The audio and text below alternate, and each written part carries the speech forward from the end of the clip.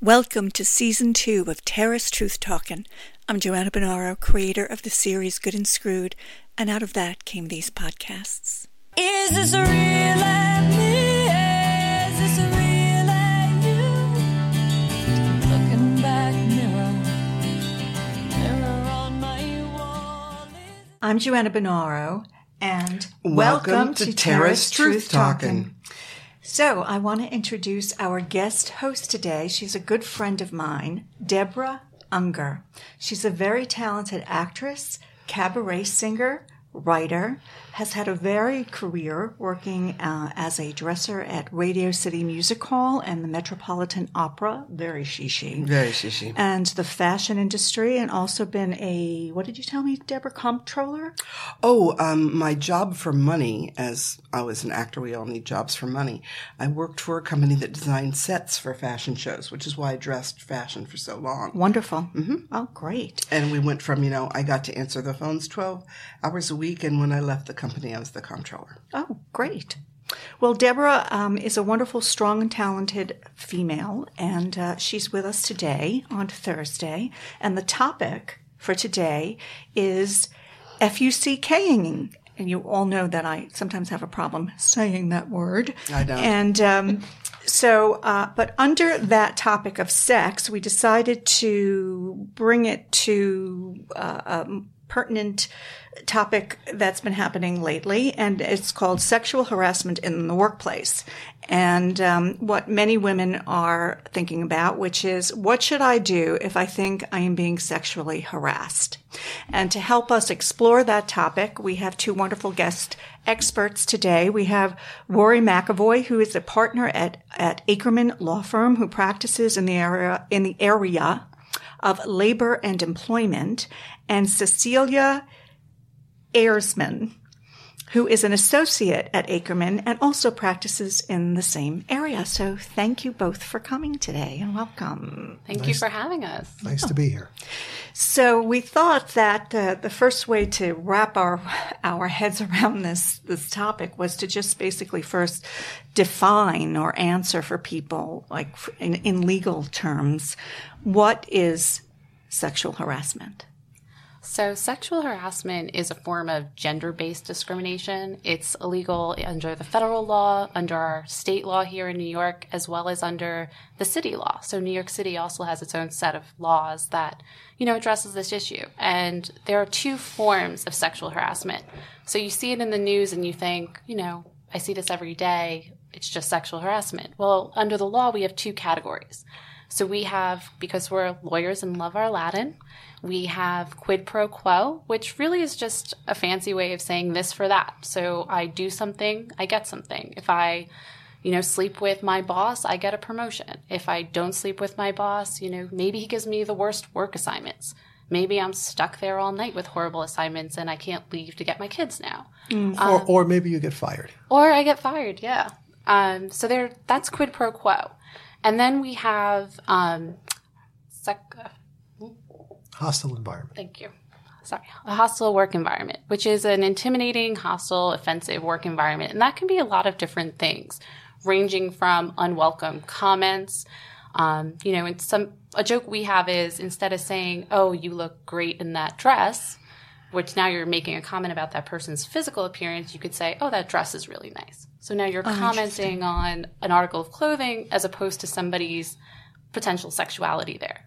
So that's one of the things about comments. It could be pictures. People put calendars up. Maybe it shouldn't be Playboy magazine calendars all over the office. So it can range from a bunch of different things, but those are the two main categories. Okay. Like when you walk into the auto mechanic's office and and you see the calendar, but you're a customer. Okay. I'm more worried about walking into the auto mechanics and they charge me $400 to change the radiator instead of $2. Yes. Which is another fun form. Yes. Mm-hmm. Maybe one day we'll talk about that too. And the notion of the hostile work environment is that the sorts of conduct that Cecilia is describing, in essence, changes the conditions under which you work. It can be, like she said, pictures. It can be comments. It can be things asking people about their sex lives, asking people personal information about them, putting up screensavers of, pictures of, nude women. It can be as big as the imagination of the harasser can be, but it ultimately creates an environment where the individual who's the victim of it, and it's usually women, but it doesn't have to be. There can be men who are sexually harassed as well. It changes the nature of the work. It affects your ability to do your job. But also, isn't it a question of intent too? I mean, you can walk into somebody's. I'm not a proponent of this, by the way. I'm asking a question for the viewers here. You walk into someone's office and there's this, let's say there's this calendar up and it obviously is making you feel really uncomfortable. The person could say, well, my intent wasn't to make anybody uncomfortable. Then what do you do? So the interesting thing is, under the law, the actor's intent is completely irrelevant. It's really, how does the victim feel about it? Does the victim find it to be unwelcomed? Okay. And does the victim find it to be something that is commentating on that person's sex? And then you have, what you need there. So really it's the unwelcome piece. It is, how severe is it? How frequently is it happening? Who is the actor? If it's your boss, it's a bit more severe than just your coworker. Equally as, uncomfortable sometimes. But if it's your boss, that person has power over you, and that power dynamic plays into severity. So even if, your boss comes in and thinks everybody likes a good off-color joke, and everybody in the room laughs, and you're the only person out of 10 who feels uncomfortable, and your boss never intended to make you feel uncomfortable, because you felt uncomfortable, it falls into the category of prohibited conduct. Yeah, it frequently happens that when somebody makes a complaint and you go to the alleged harasser, one of the first things the alleged harasser says is, it was a joke. I didn't mean anything by it. And that's not a defense. Okay. And so then as a result of the Me Too movement, this has all been highlighted wonderfully. Have there been any changes in the law or what's been happening in the environment now so that's beneficial, that's helpful for mostly women, what's been occurring? So there's been a lot of changes since the Me Too movement. The Me Too movement kind of caught like fire with that tweet that resulted in, I think it had 12 million posts and 1 million tweets of just retweeting the word, who else has this happened to? Me Too. And that, really pushed this issue to the forefront very quickly for legislatures. And the federal government has always had, Title VII of the Civil Rights Act, which prohibits discrimination on the basis of sex.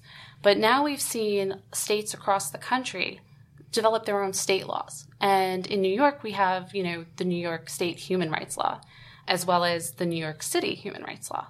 And, in 2017 or 2018, it got signed by Mayor de Blasio, which is the Stop Sexual Harassment in New York City Act. And that was really one of the very first of its kind in our country to push this issue. It's one of the broadest laws. It's a strong law. I think California is right there with us and other states are following. But what it's done is it's expanded the protections for women, for men, whoever's being sexually harassed, in the sense of now your employer has to train people annually on what is sexual harassment, how can you report it, what will be done with your report, what agencies are available to you. And they also have developed policies. So all of your employers will have policies in their handbooks that go directly to this issue with a model complaint form. So one of the most overwhelming things can be, how do I report this? What do I say? Who do I go to? And you'll be trained on that every year. You will have a policy available to you that you can walk through the steps, and you'll have a form that you can fill out. And that helps make a very daunting process a little more manageable. And the other interesting thing about the law, too, is that it expanded your protections. So, I don't think everyone realizes now that a client can sexually harass you when you're out on a work assignment. A vendor can, but you're protected. So it expanded that to, as long as you're out doing something on employer business, whether you're on company property or not, you're protected. Interns are protected. So that helps as well. And the other really big piece too is the statute of limitations has been increased. So usually... That's really important. Right. So, things happen and you could feel rushed for time when originally it was 1 year from the date of the last incident. Now you have 3. So, you have the time to get everything in order that you need, figure out how you feel, talk to people. Knowledge is the most powerful thing. So I think those are some really big changes in the law. Those are huge. I think they're big advancements so that women feel that they have recourse. I don't know, Deborah, what do you... Well, it's funny. I just saw an article about a float that was in the Rose Bowl parade yesterday. And it was, honoring 100 years since women got the right to vote. Mm-hmm. So we've gotten the right to vote. Now there's some acknowledgement of what's been decades upon decades long harassment of women, and particularly I'm thinking about the entertainment industry where this was really true, and the fact that we don't still have an equal rights amendment passed for women. Now, there are enough states who have approved of it, but because it's such a long period of time since that started, it's everybody's going to have to say it again. Somebody's going to have to bring it up and champion it to get it done. But 3 of the 4 people around this table don't have rights under the Constitution because it all says men. And although men may have at one point meant mankind, it doesn't fall out that way. It just doesn't fall out that way. You mean because it says men and not women? Because it does not say women. In these days, that will be a point legally, Rory, would you say that's a point that is taken into task? And when you go into some that they don't go, they say technically, blah, blah, blah. Well, there's no constitutional protection. I mean, the Equal Rights Amendment got its legs, 20, 30 years ago, on the notion that, you needed to make sure that women had the same protections that everybody else did, men, under the Constitution. Part of the reason that people opposed it was that a lot of those protections, while they're not in the Constitution, have now been embodied in, state and federal law. So, for example, Cecilia was referring to Title VII of the Civil Rights Act. That prohibits discrimination on the basis of gender in employment. There are other parts of that law that prohibit discrimination in, for example, women's sports in colleges, where universities now can't fund the football team or the basketball team and not for the men, but not provide equal funding for women. There are things having to do with students and, things like sexual misconduct and all sorts of things. So women have achieved a substantial amount of protection under the law, but not under the Constitution as the Equal Rights Amendment contemplated it. The other thing Cecilia was talking about before, which has changed a little bit, is that the definition of sexual harassment has been liberalized in a lot of ways. I mean, the old standard under federal and New York state law and under many state laws was that, and as Cecilia mentioned, that the conduct has to be severe and pervasive as well as unwelcome. There were those 3 elements. So it couldn't happen. And again, something doesn't have to happen more than once if it's sufficiently severe. I mean, if somebody is sexually assaulted, you don't have to have them, it only happened once. But when you're talking about comments, jokes, inappropriate pictures, things like that, it had to be pervasive. It had to happen a lot. And severe was, to some degree in the eye of the beholder, but, is this something that the average person would find offensive? And then it had to be unwelcome because there's nothing in the law that prohibits consensual relationships between people in the workplace.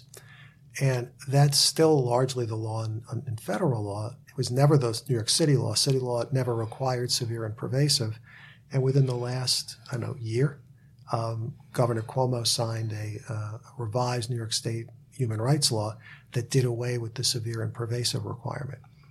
So now you don't have to say this happened 10 times or this was really terrible. It can be something, and I think Cecilia used the expression from the law, like trivial slights and what was it? Petty and trivial slights. Petty and trivial slights. And so it's a much more liberal standard to be able to make a claim for sexual harassment. And that's a significant difference in terms of the ability to not only make a complaint, but actually to prove a claim. The other thing is that we were talking about company policies. company policies are frequently stricter than the law. I mean, the law imposes, like, if you will, a minimal threshold, but many companies have policies that impose additional requirements beyond what the law requires. Which is good. Which is good. And so what might not be a violation of the law may be a violation of company policy. And so someone can engage in conduct that might subject them to discipline or termination from their employer that wouldn't amount to a violation of one of the anti-discrimination laws. And an example of that is some companies have policies that say, if you are dating somebody of unequal rank, so, take the law firm context. If I'm a partner in a law firm and I'm dating another partner, that's fine. But if I'm a partner in a law firm and I'm dating an associate, like Cecilia's an associate, if I were dating Cecilia, the company requires you, or dating a secretary or dating a paralegal, the policy is I have to disclose that relationship, because the perception is, and it's a correct one, is that those relationships are inherently unequal and are inherently coercive.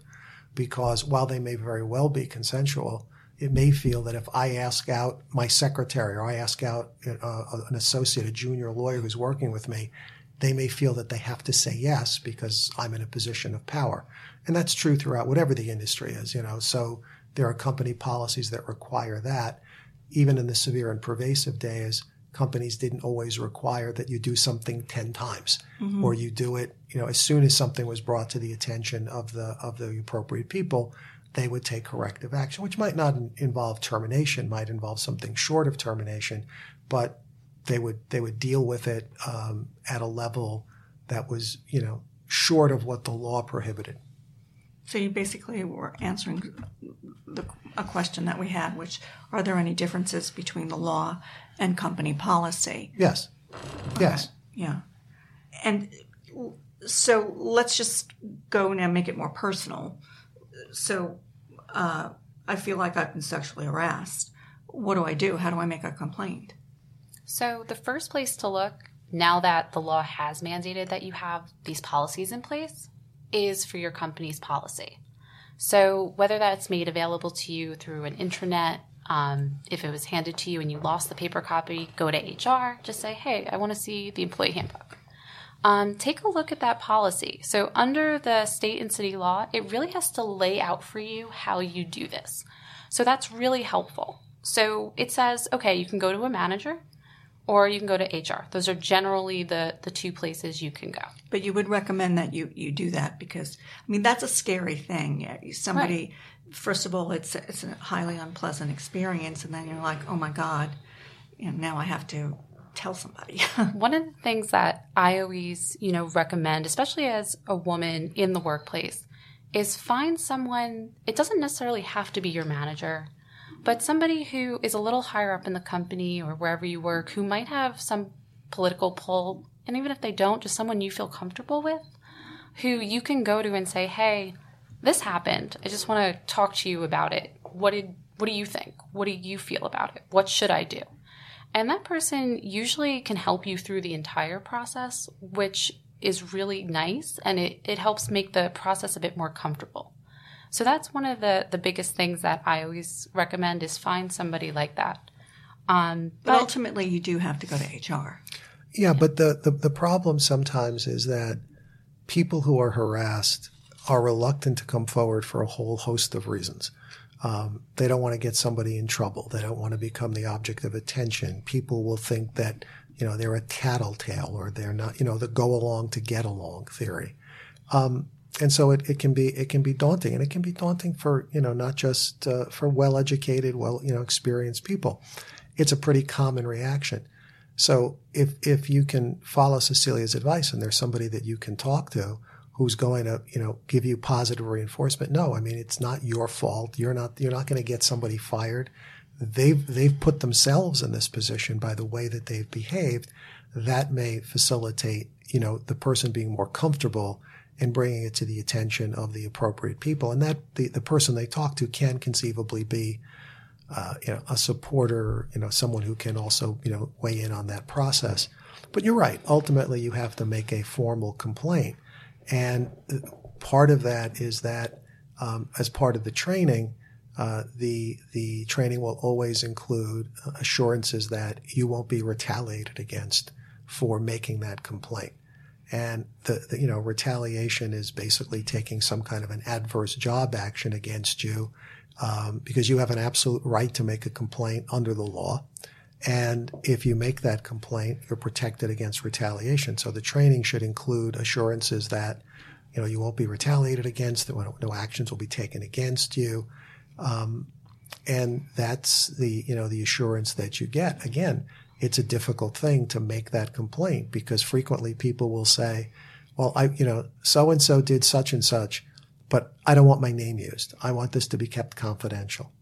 Well, sometimes you can and sometimes you can't because don't forget the accuser has rights too because not every complaint of sexual harassment is true or accurate. And the company needs to conduct an investigation, and that includes at some point talking to the accused. Someone has accused you of whatever, and that person, at least you have to deal with the fact that they go say, "Well, who accused me? What did I do? Where did I do it? I don't remember doing anything. I don't think I did anything." So confidentiality is something you can't assure somebody. Oh, your name will never come out. That sometimes makes people uncomfortable because they don't want to be the subject of, did you hear Mary made a complaint and she's got Bob in trouble? And, why did she do that? And Bob's such a good guy. So there's a lot of conflicting things that go on. But again, my view has always been, the person has put themselves in this position. You assume that people are making these complaints and, honestly and in good faith. And all you can do, as Cecilia is describing, is create an environment where people feel that they can come forward and make a complaint because the company has made it clear that they won't tolerate this behavior. They've engaged in the training that Cecilia described. They have a support system, if you will, within the company, that people they work for, people they know, people in positions of authority who can be supportive of them and encourage them to do the right thing. But yes, ultimately the person has to sort of say, I am going to go to human resources and make the complaint, however the complaint procedure is laid out. And obviously you can complain to your manager, except if you think your manager is the person who's sexually harassing you. Yeah, and then you're not going to go complain to your manager, but that's why you can always go to human resources. Right. And two things to kind of be aware of there too is, the state and the city have changed its law to have mandatory reporting. So if you do go to a supervisor and manager and you talk to them about this, they're legally obligated to go to HR. So don't be shocked or feel betrayed if you tell a manager, hey, this happened to me. They have to go to HR, and you should expect that it should go to HR. And but that's also a good thing because yes. then they're not going to keep it a secret either. Right. But they have to because they'll have a liability too. Right. Right. And many company policies require employees to report sexual harassment that they observe. So that's an important point. So if you're working in a company and you see, let's say a manager inappropriately touching a subordinate or making inappropriate comments to a subordinate, you're obligated, although you have no involvement in that either as the harasser or the victim, you are obligated to report that to HR and say, hey, I just saw Bob touching Mary and that seemed inappropriate to me. So there's that requirement as well, which again is something that, was frequently true in many companies or true in many companies before this mandatory requirement under the current state and city law that you had to report these things to HR.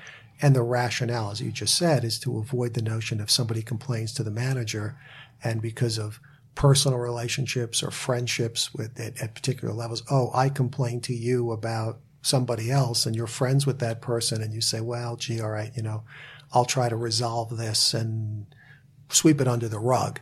And so the company never actually finds out about it at the appropriate level. This is designed to make sure that the HR people who should be, sort of neutral in all this and not involved and there to enforce the company policies in a uniform and even-handed way, they find out what's going on.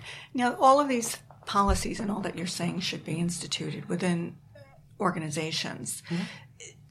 The organization is also then responsible for training and educating their employees so that at least there's a modicum of understanding by every employee about what their recourse is and what the steps are and what they can do.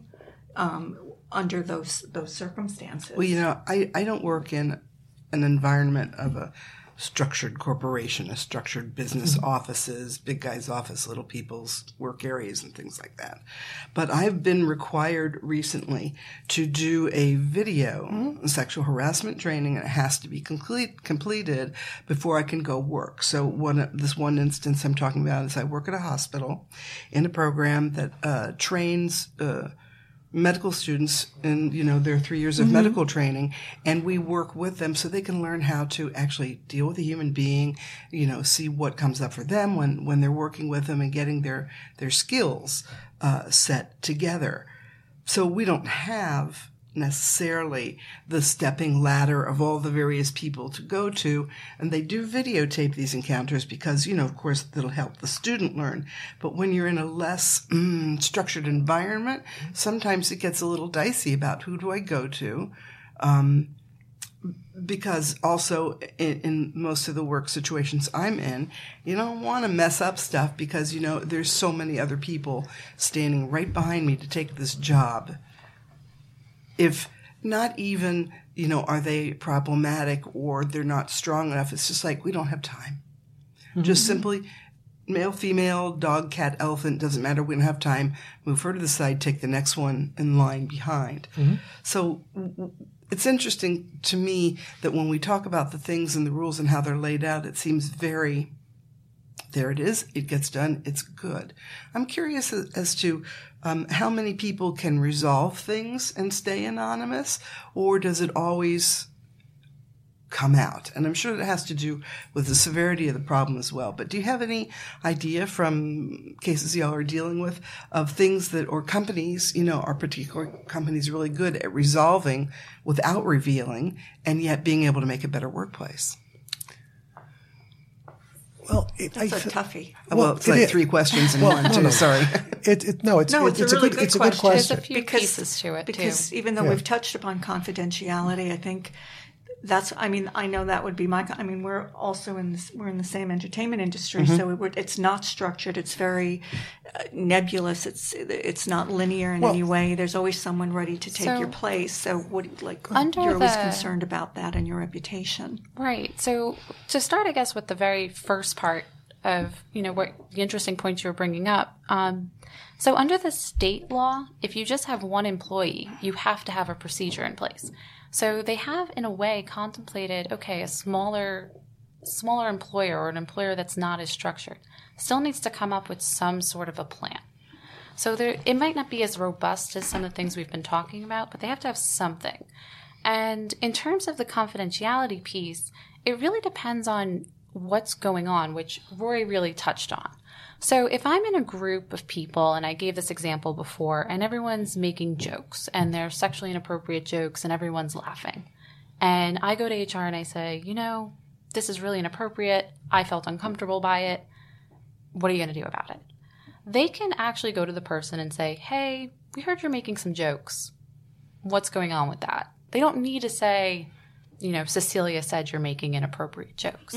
Because there were other people there. It was, happening in that way. If there's posters in the workplace, we use that example, that's another place where maybe you can be anonymous. It's much harder to be anonymous, as Rory, spoke about previously, when I'm saying somebody did this specific thing to me.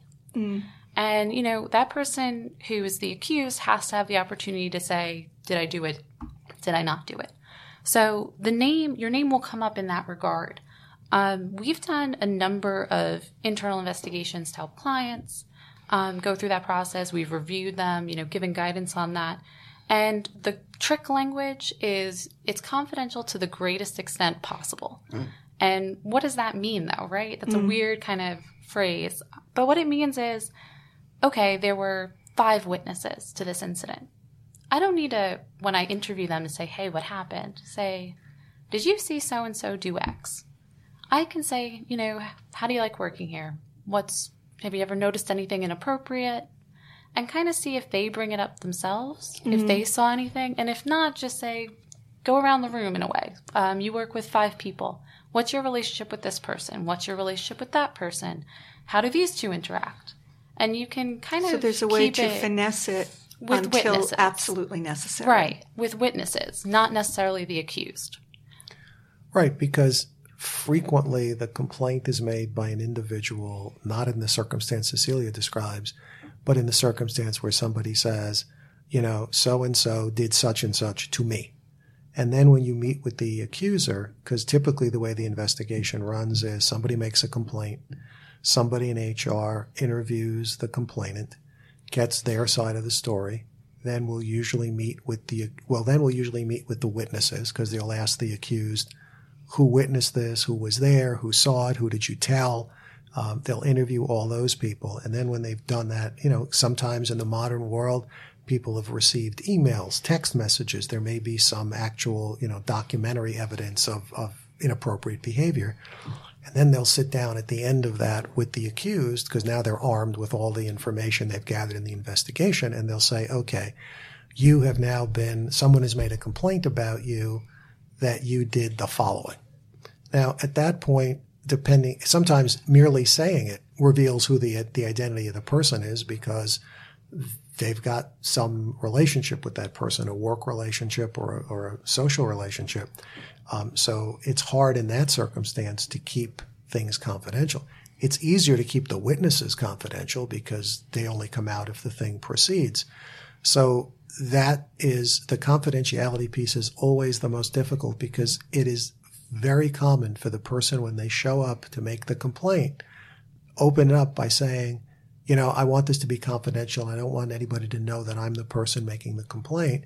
And the HR person is sitting there saying, well, to the extent possible, to the extent practicable, we'll do that, but we can't promise you, because again, like I said before, the accused has some rights in all of this as well, because I have had cases, not many, but I've had cases where somebody has made a false claim against somebody for some vindictive reason. And those reasons, that happens too. Yeah, not often, but it does I know. happen every once in a while. And you have to be mindful of that. You have to give that person who's accused an opportunity to sort of tell their side of the story. It's not true, or the person's exaggerating what happened, et cetera. That's what an investigation involves, finding out all the facts. But, to Deborah's point, if you're working in an organization either where, even though they're required to have these policies, they don't, or they don't take them seriously, or they don't enforce them, or it's not clear what you're supposed to do. I mean, the other option is that there are a number of agencies, government agencies, where you can go and make a complaint that you are being sexually harassed or discriminated against for some other prohibited reason. And that will trigger the mechanisms of those agencies to, to conduct their own investigation. Now, obviously, to the extent, Deborah, you were saying, well, there's somebody waiting behind me to take my job. Mm-hmm. It takes it up another notch, because if you just make an internal complaint, you go to HR, what we've been talking about, it gets resolved, if you will, within the family. Mm-hmm. I think what I'm thinking about, so there are also unions, and unions will afford you an opportunity to have some sort of meeting, discussion, resolution. But when you are kind of farther away from that, and I'm just going to be the performer here, a performer has to go to their union. That may be 3,000 miles away, a phone call you're going to make because you're on location in, Nebraska, where critters don't even go because it's so damn cold. And if having all the rules in place are fabulous, but I think it really comes down to teaching boys and girls when they are young. You don't have to be silent. Mm-hmm.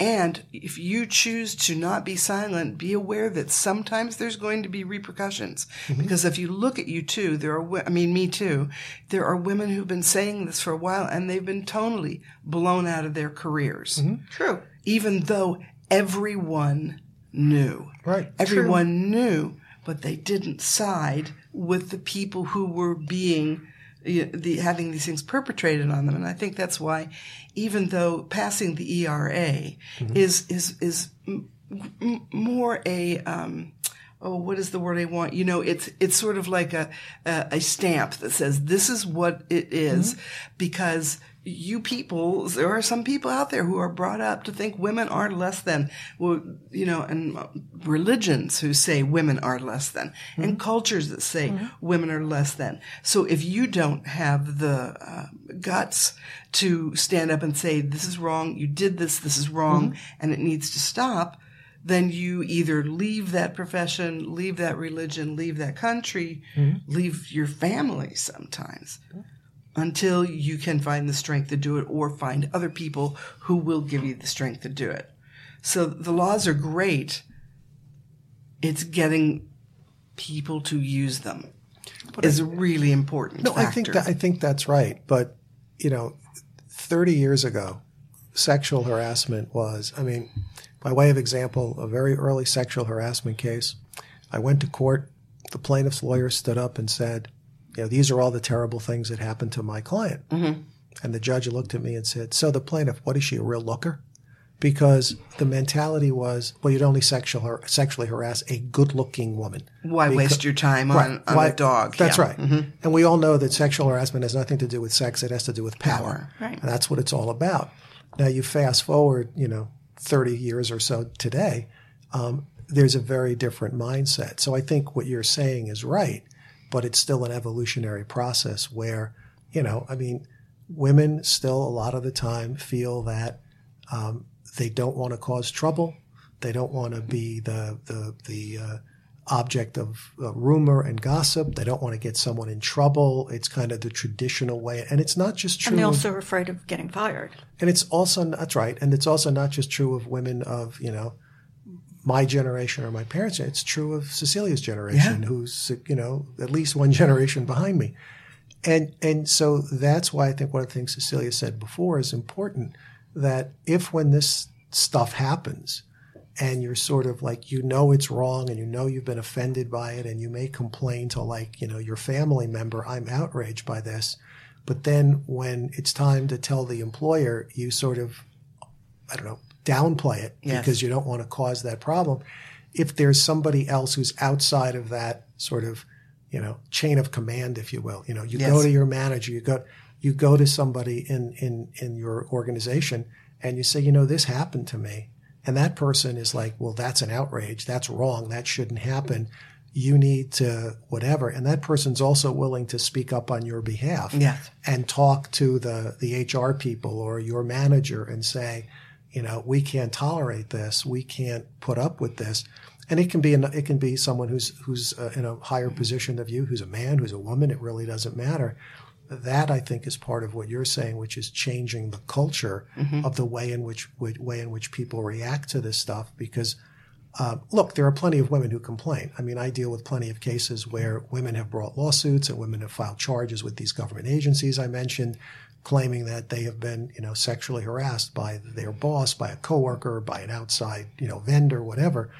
But I'm sure there are plenty of these things that go unreported and complaints are not made for the very reasons we've been talking about. That's why I wanted to have this podcast and have the discussion about this because even though we're not where we want to be or should be, even though we're not where, as I don't thump the table, thank you, Deborah. You see how strongly I feel about this? I do. Even though we're not where we should be or want to be yet, we're still at least positively taking steps in the right direction. Yes, I think it's great that we've got all this legislation now. And now we're, at least the listeners now are learning about the steps they can take that do exist, maybe more easily in a more structured environment. However, these things do exist. Yes. And it's better than it was, let's say, 10 years ago or even a year or 2 years ago. Yeah. So I think that's right. Yeah. Thank you, Deborah. Thanks. Thank you. I think, too, it's a very interesting conversation because I think most women, at least most of the women I know, all have a story about something that happened in the workplace that was sexually inappropriate. And, I've done it, so, I'm just as guilty. But I do know people as well who have had something happen to them, and they downplay it. They say, it wasn't a big deal, or it was a one-time thing. It's okay. It's not going to happen again. And, maybe we downplay it because you don't want to draw attention. You don't want to be the person who got someone else in trouble. If you want to be part of the boys club, if you're in a male-dominated industry, and you don't want to be looked at as, oh, that's the woman causing problems over there. You say anything to her, she's going to, go tell HR. And, when we do that, though, I think that exactly as Deborah was saying, we're creating an environment where it may appear that we're welcoming behavior that really isn't appropriate, that we need to stand up and say, this is wrong and really be vocal about how wrong it is. But for example, at a previous job I had, I was working with some younger women and they were interning. And one of the women had somebody anonymously put all these flowers and chocolates on her desk. And she was a little weirded out by it and said, I don't know who did this. Does anyone have any idea? And I was in the role of being a supervisor to that person. And I was, thinking, do I report this? Because it's anonymous. So if something, God forbid, happened, would I have knowledge of that? And I didn't help her. So, but part of what I at least thought too was, oh, I hope she's not mad at me, because is she going to be concerned about, oh, she went and complained about this? Mm. And the strange thing was when I did report it, she was pretty upset about that. She was like, well, now people are going to think like I just complained. And I think that's something that, we have to get out of our heads. And the our own laws help us do insecurities, that. perhaps our own fears, almost we become silent enablers and we don't realize we're doing that. I don't know, is that? Yeah, I think that's right, because you can have a situation where, the way and I think I said this before, but the way in which the person who's the victim describes the incident to, a family member, a spouse, a parent, the way they may describe it to coworkers, the way they may describe it to people they feel comfortable talking to, and then somehow it comes to the attention of HR. Maybe they didn't make a complaint, maybe that someone else saw it, or somehow it came to the attention, and then the HR person who's investigating it dials up the victim and says, "I understand that such and such happened," and they've heard, this was a really bad thing, and they ask the victim and they say, "Well, did this happen?" And the person goes, "Yes." And they go, "Well, were you offended? Were you upset? Did you feel threatened? And they go, "No." Mm. And so then the HR person is saying, well, what do I believe? I mean, who's exaggerating what? Who's not being truthful about what? So to Cecilia's point, I think that, it's important to bring that forward and to be honest about it, because, if people find out in the workplace that if you behave this way, you lose your job, it will tend to stop people from behaving that way, because it will change behavior. The same way that, a generation or two ago, it was okay to make comments about people who were disabled, about people because of their race, about people because of where they came from. Now, if you say to somebody, well, would you ever say something about somebody's disability or race or national origin? No, I would never do that, because they know it's unacceptable. It's not only frowned upon, it's just unacceptable behavior that results in some pretty serious consequences. That same mentality needs to be instilled and it is in many organizations, in many circumstances. Will it ever be completely eradicated? No, not like the others have never been completely eradicated. But it requires a change in the mindset of people as to what's appropriate behavior. And I think Rory had a really great point earlier in the conversation, which was, whoever is the victim can't be thinking, oh, me reporting is going to have this negative consequence for that person. That person did that act. Yes. And that person should be held responsible for the inappropriate thing that they did to you or around you. And I think changing that narrative in, my own mind, in women's mind, in men's mind who are subject to it, I think will help, move the movement forward. Okay, well, great. I think we've covered most of it. Do you have any other questions? Well, I was just going to say, this is going to be ongoing forever, because one of the other things going on in entertainment is the question of comedians. Now, you got two pots boiling there, because it is a very male-dominated area of entertainment, and there has been a lot of problem for female comedians. And that's been talked about elsewhere. And indeed, Louis C.K., had some issues and the women came forward and they told it, he went sort of out of the picture for a while. But after a year, he came back in and people saying, hey, is that too early? And I guess everybody's going to be judged by what is in the air at that time. But on the flip side, what can we now use in comedy? Comedy used to be very much dominated by making fun of other, making fun of different. And thank the Lord that's not me. You know, I mean, that goes all the way back to slipping on the banana peel in comedy. Why is it funny? Because it happened to him and not me. You know, and that's the laughter, the release of laughter. So what are they going to do in comedy? It's a huge, huge issue. And we don't want to be all regimented and I'm going to say uptight or just minding your P's and Q's so much that you have to damp down any personality or any I think joy that you have. It's a question of degree. And I think as a society, we may go too far one way and then we'll eventually find our balance. Yeah, that's civility question that is so hard to find when all we have is black and white right now. There's no gray at all. Right. Well, thank you so much. I think we've had an informative discussion. So we want to end this with our usual book recommendation. I thought I'd give a very lighthearted book recommendation after a serious topic, and it's called The Lost Carousel of Provence by Juliet Blackwell. It's an intriguing and alluring tale filled with family drama, love loss, romance, secrets, passion, and loyalty. And for you Francophiles everywhere, it's set in the Lavender Hills of Provence. And it's about a photographer who has an assignment to photograph carousels in Paris. I love carousels, so of course I was drawn to this book, particularly a fabled 100-year-old carousel at a dilapidated Chateau Clamart in Provence. And it's just a lovely read, so I thought I'd recommend that. And then we also like to ask our, I thumped again on the table. We like to ask our guests 3 really quick questions. So, Cecilia, what excites you? I would have to say going home to my 120-pound Bernese Mountain Dog. Oh. You walk in the door and he comes running over and any bad day instantly becomes good. Yes, a big bowl of fluff. Yes, he is. Well, you're speaking to dog lovers. Yes, We're all animal so lovers here, much. so we can definitely relate to that one. And what peeves you? Well, I guess maybe because it's this time of year and I work by Rockefeller Center, but when there's a lot of tourists in the city who don't understand on the escalator to the subway which side you shouldn't stand on so I can get by. That just irks me to no end.